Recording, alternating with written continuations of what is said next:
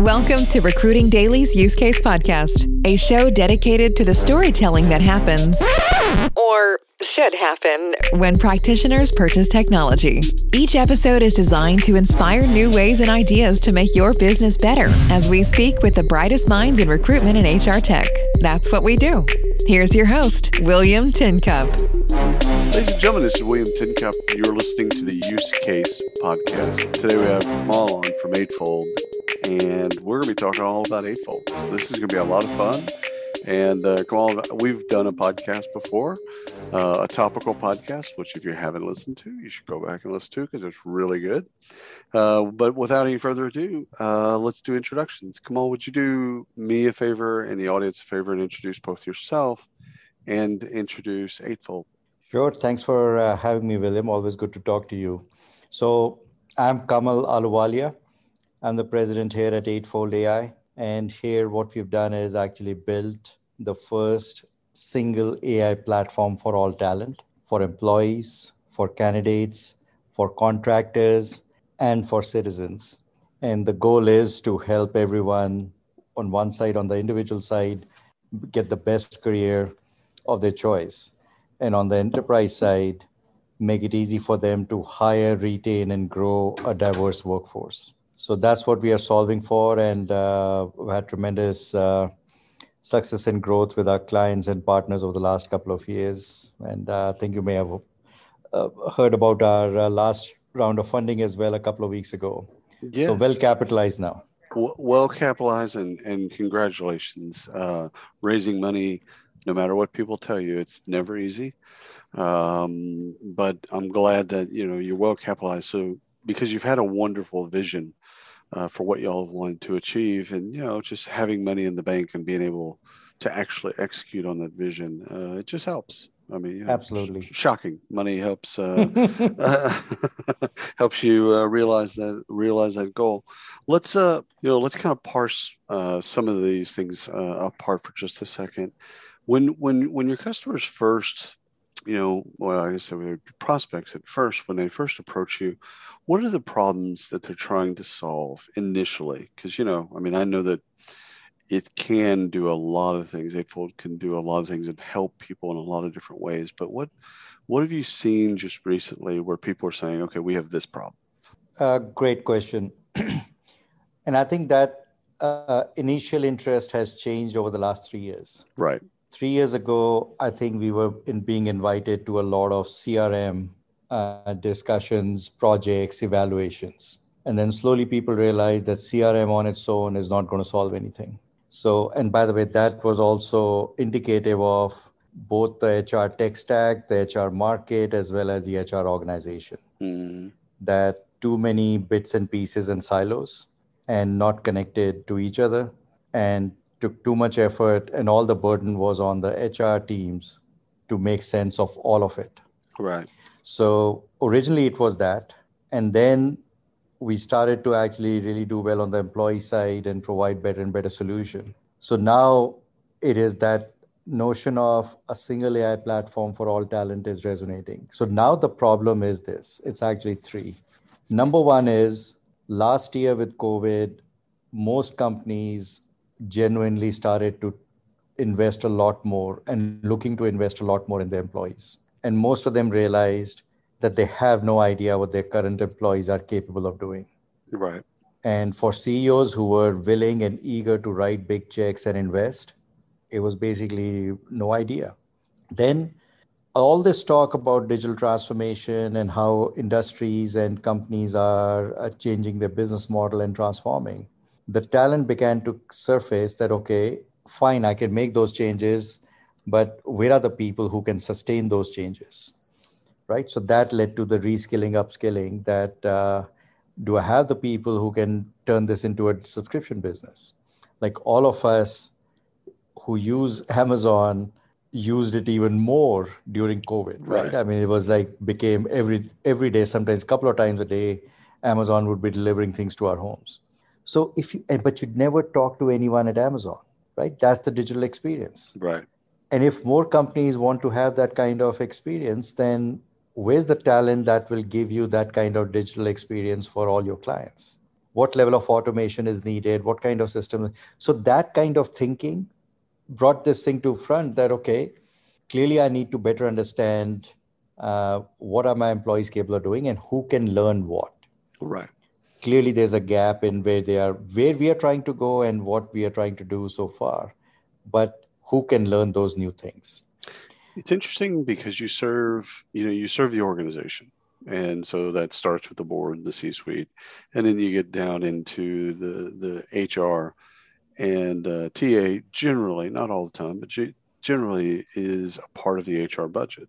Mm-hmm. So sometimes when you're having conversations with TA, they care about certain things, obviously, Yep. right? The attraction of talent all the way to Yep. onboarding. And then you talk to HR and they care about that, of course, but they care about that all the way to outplacement. So they Yep. care, and maybe even, for some, they care about the alumni experience as well, which is a little bit different. How have you found, I've been selling and marketing into HR and talking to HR and TA for 20 plus years. So they are different people. Yeah. Right? Venus and Mars. Got it. But how have y'all found just kind of interacting with TA and solving kind of the things that they care about, right? And then talking to HR and solving for the things that they care about? So great question. And I think what you're basically surfacing is the essence of people buy from people. Right. Right. The more you understand the personalities and who would do certain kind of role, right, it becomes a little easier to both have the empathy and right. for them to also build trust with you. That's right. I think the thing for talent acquisition is it is really a sales and marketing job. Right. Because every single person and your website, every single thing is all about showcasing the company and a particular job rec that you're trying to fill. And the challenge part, which a lot, as I talk to, a lot of my friends in HR now, TA, a lot of clients, but half of that job is what's called soul wrenching. Right? You're chasing down people in evenings. Scheduling interviews? Scheduling exactly. interviews isn't value added? What? Exactly. Right? And in the evenings and in the weekends. So that's not fun. No. Right? So if that part was automated, no one would complain. Right. And if those hours were in... And possibly, just to add to that, it's also a better experience. We haven't said that, but it's also a better experience for the candidate. Exactly. Right. So those things, as we got into bringing AI into it, that, hey, a lot of these things we can actually automate. Right. And there was actually zero objection handling. It was more about, okay, really? Can Sounds you do great. it? How exactly? How fast? Who else has done it? Can you actually quantify it for us? So literally, we have across the board, we are improving recruiter productivity by 30, 40, 50, 60%. Right. So that's tremendous. It just gives them their time back to do the things that are more value added. Exactly. If they're carrying 30 recs, 40 recs or whatever, when you're carrying that many recs and you've got to go back and forth with people on scheduling an interview, you can't, it's almost impossible to manage the candidate flow and also to be able to put those candidates in front of hiring managers. So the automation, the different types of automation and the way that you look at those things, first of all, you all have been vastly successful at just really helping kind of streamlining, making that efficient. What's been different when you move over into HR? So let's just say onboarding and forward. What are the audit? Because there's automation everywhere, inefficiency everywhere, I should say. What's been the conversation, or how has that been similar or different to TA conversations that y'all have? Great. So there, the challenge is slightly different. Right. What we are bringing to the table is self-service career pathing. Yes. And any organization that has 5, 10, 20,000 employees, there is no way the HR business partner knows everything about every job and every opportunity inside the company. No. Right? And how someone can get there. Secondly, just the psychology of the individual is some are overconfident, as we were discussing on the last podcast, right? Reckless, that, I can do anything. But most of us actually need that guidance and coaching and confidence that, yeah, you can get there. These are the steps. Here are some others who have gone down the same steps and actually gone there and been successful. And also now lining that up with the new reality of remote work, Right. right? That you can do more. You have more opportunities and more options than ever before, including international assignments, right? And we'll get past COVID and travel also pick up. But there are way more opportunities today than before COVID. Yeah. So the thing here is there's a lot of money invested in learning and development systems, but ROI, adoption, outcomes are all nebulous. That's right. Right. Because it's still based on usage and content. So you got to have both those systems have to be filled with stuff that people care about that you find useful. Because an LMS is great historically on compliance. So like if you need a bunch of compliance stuff, like they're actually the ROI on that's pretty simple to build out, but it's true learning. And you got to have content in there that's great. And then you got to, I would say, incentivize, using probably better terminology, people to then use it and give them the time to go and do those things. But an LMS just by itself doesn't solve the problem. Exactly. And that's where we come in, because we are bringing in the jobs and the career paths and the goals. Nice. Because once the inspiration is in place and it is personalized for every single person. Well, right? Fundamentally, what's great. I apologize for interrupting. What's fundamentally you've shifted. What I love is it's who's in charge of your career, and then we can go back as long as we need to. Right? Was the company manage your career? Do you manage your career? Is it partially owned by both? And one of the things I love that's brilliant about what y'all have done is you've basically said, listen, as an individual, you have a hand in this. You have a greater hand in this than you think. You just need some tools and resources to be successful. Yep. So I love that. I mean, I just love that because you're giving, and I also think generationally, both my sons are Gen Z, they're used to stuff being around them. Yep. Like they're used to building playlists. They're used to building, the internet serves them. Yep. And so this kind of makes sense also from some generationally, but I wouldn't leave it just at the doorsteps of generations, because everyone needs to reskill and upskill and think about, how to make themselves better. So I love this. Take us a little bit more into the self-service part. Yeah, what we did was last year invested a lot in essentially what we call Career Hub. And it starts with the individual. Because the number one thing is, unlike some of the other solutions, our recommendation to every individual is you shouldn't leave the company and you should put it as the last resort, because there are probably more opportunities inside the company 100%. For everyone to try and grow and go in different directions than outside, right? They've just not been made available to you. That's right. So let's solve that first, and then make the exit interview the last thing. Have your customers on the Career Hub side, have they talked to you about the blend of personal and professional? Yes. So, right. So someone wants to learn, Python. Yep. That's one thing. Someone wants to learn drone racing, which is probably a personal pursuit or something that they care about as a hobby. Are they looking at the whole individual and from that perspective? Absolutely. And because to some extent, we all are spending so much time at work with colleagues, right? Even in a virtual environment, that is necessary. Right. Look, the office softball team is as important as the next hackathon and 100%. The next customer event. 100%. And I can't tell you how many conversations I'm having now about retention. Yeah. Like I've been accustomed over the last couple of years in a candidate-driven market to talk to people about attraction, right? Especially as the emphasis becomes more on DEI and all kinds of great stuff there, right? Yep. Attraction. How do you find talent? But now I find myself in more conversations about, hey, we got to find the talent. Check. Still hard. Got it. All those things. But how are we going to keep the talent? What are we going to do, like programmatically, philosophically? What are we going to do? So one of the things I love about what y'all are doing is you're helping people understand themselves so that they can do the things that they need to do, if it's experiences or skills, etc., to then help them get to the next job, which helps with retention. I mean, it helps with engagement technically, but it also helps with the end goal of retaining that talent.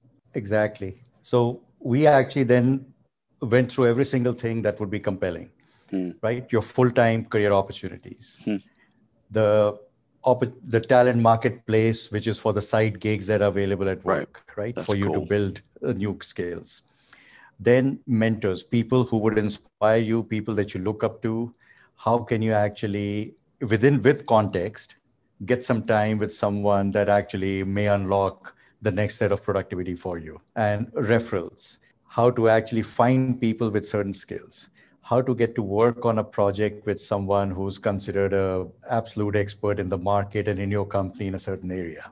Then the biggest thing that we realized was, as we talked to our customers and got going, their challenge was they wanted to do all that, but then the profiles in HRIS were static.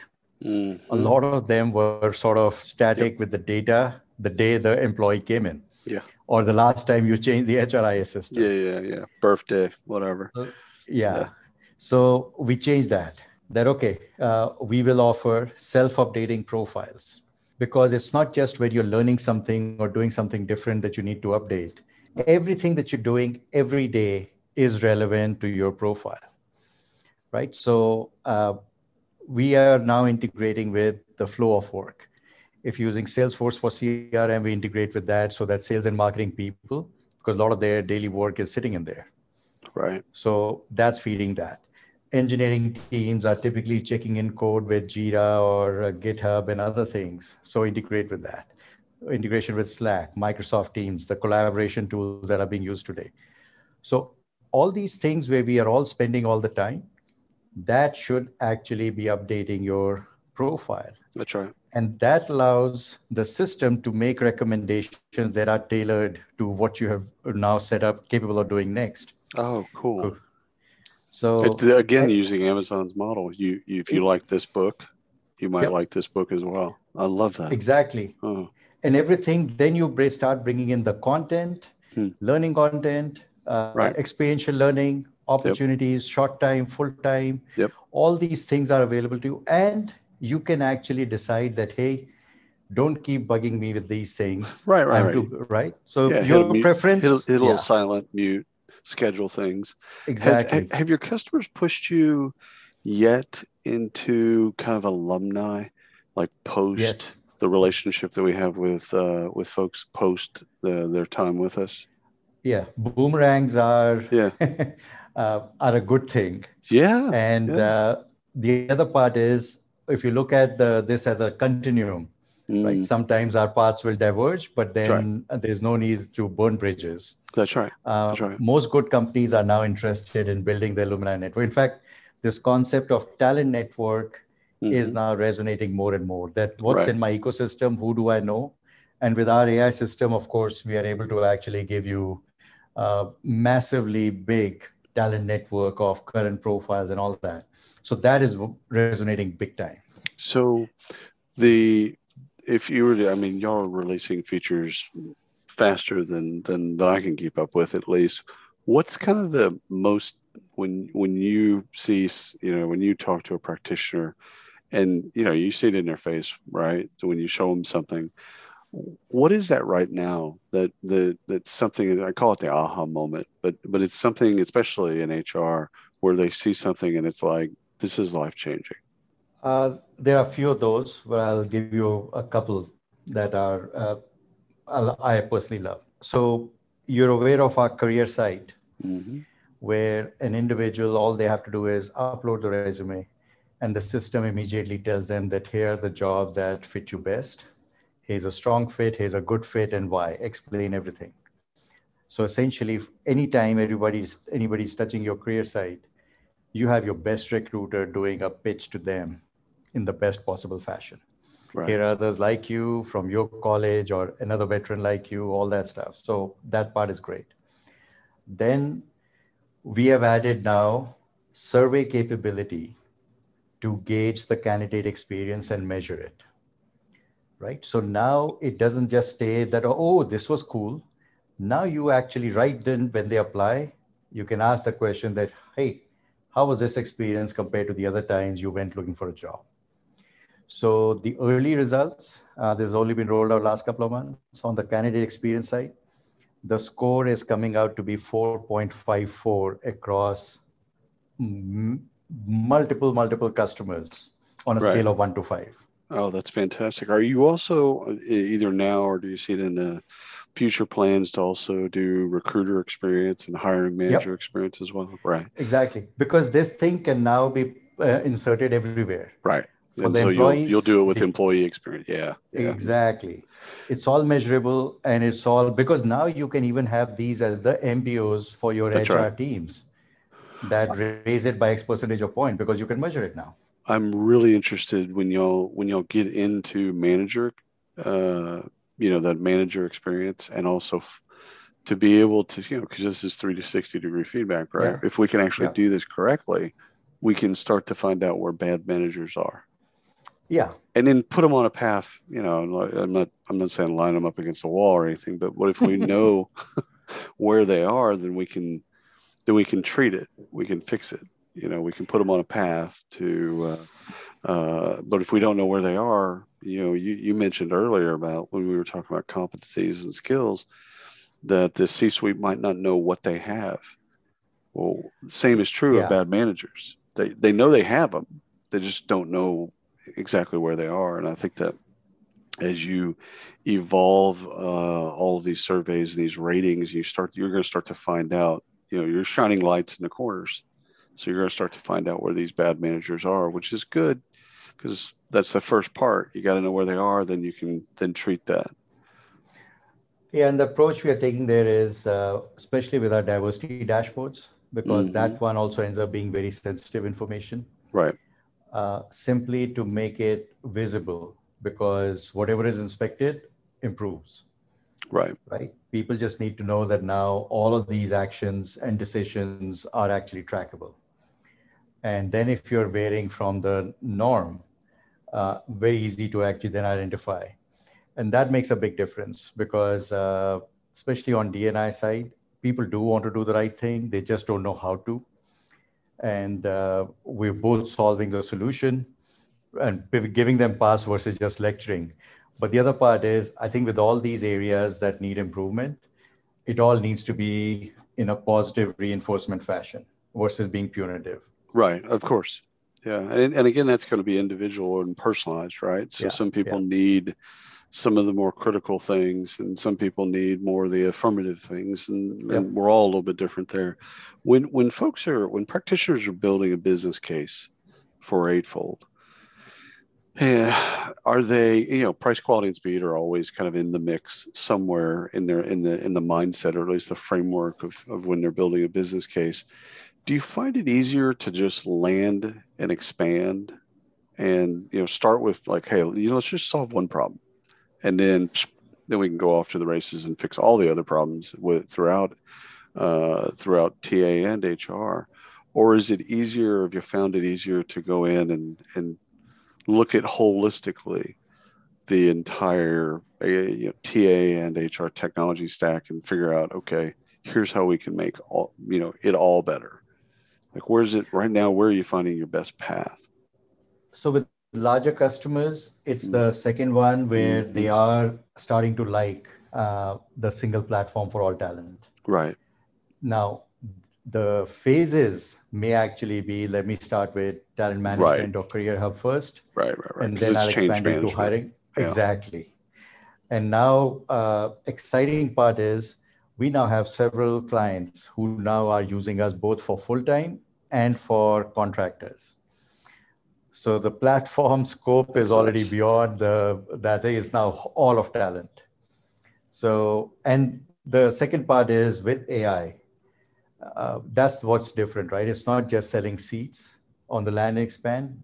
Right. The AI platform works with data. The more data it's seeing from your system, from your That's right. company, the better and faster it gets the recommendations become specific to your business. Which I already know to be true, but your API strategy means that you can then interact with other systems that they already have and pull out data, so that it just makes it that makes that case even stronger.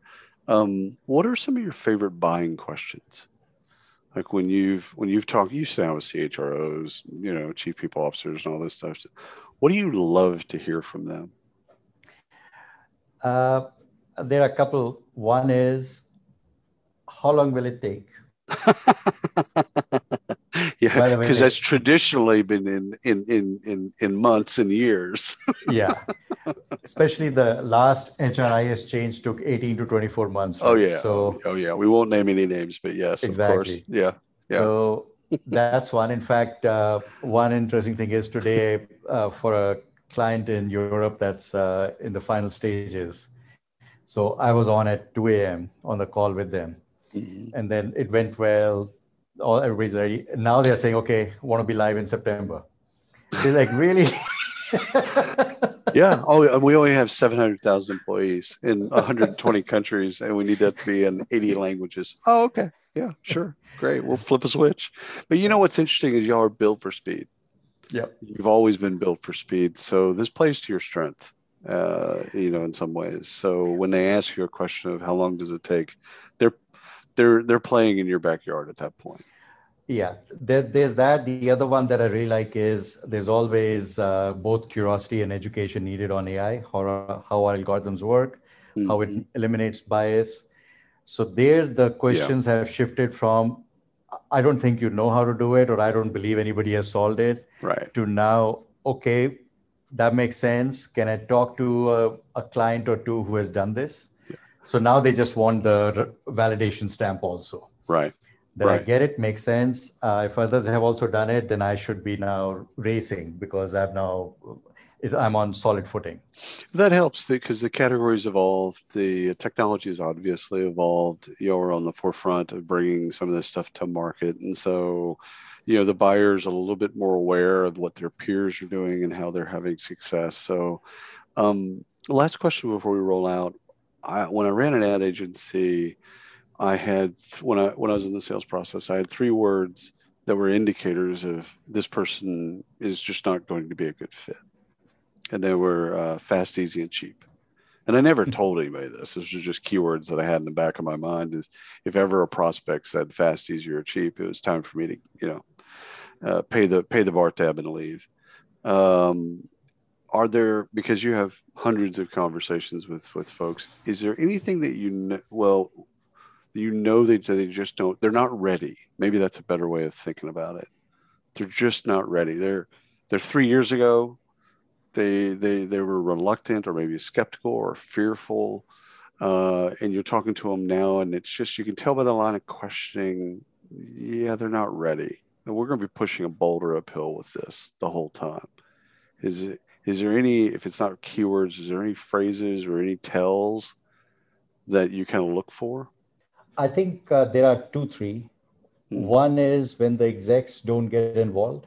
Ah, yes. Then I worry, because if this is not important, if talent issue is not important for CHRO to actually pay attention halfway through the process, right? That's a clear sign that this organization has other issues besides not having the right technology. And you're not going to be able to fix that. Yeah, because if this is, anyway, so that's one.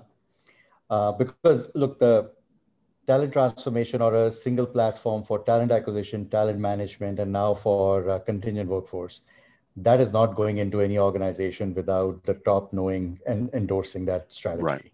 Right. So if they're not involved, that's a problem.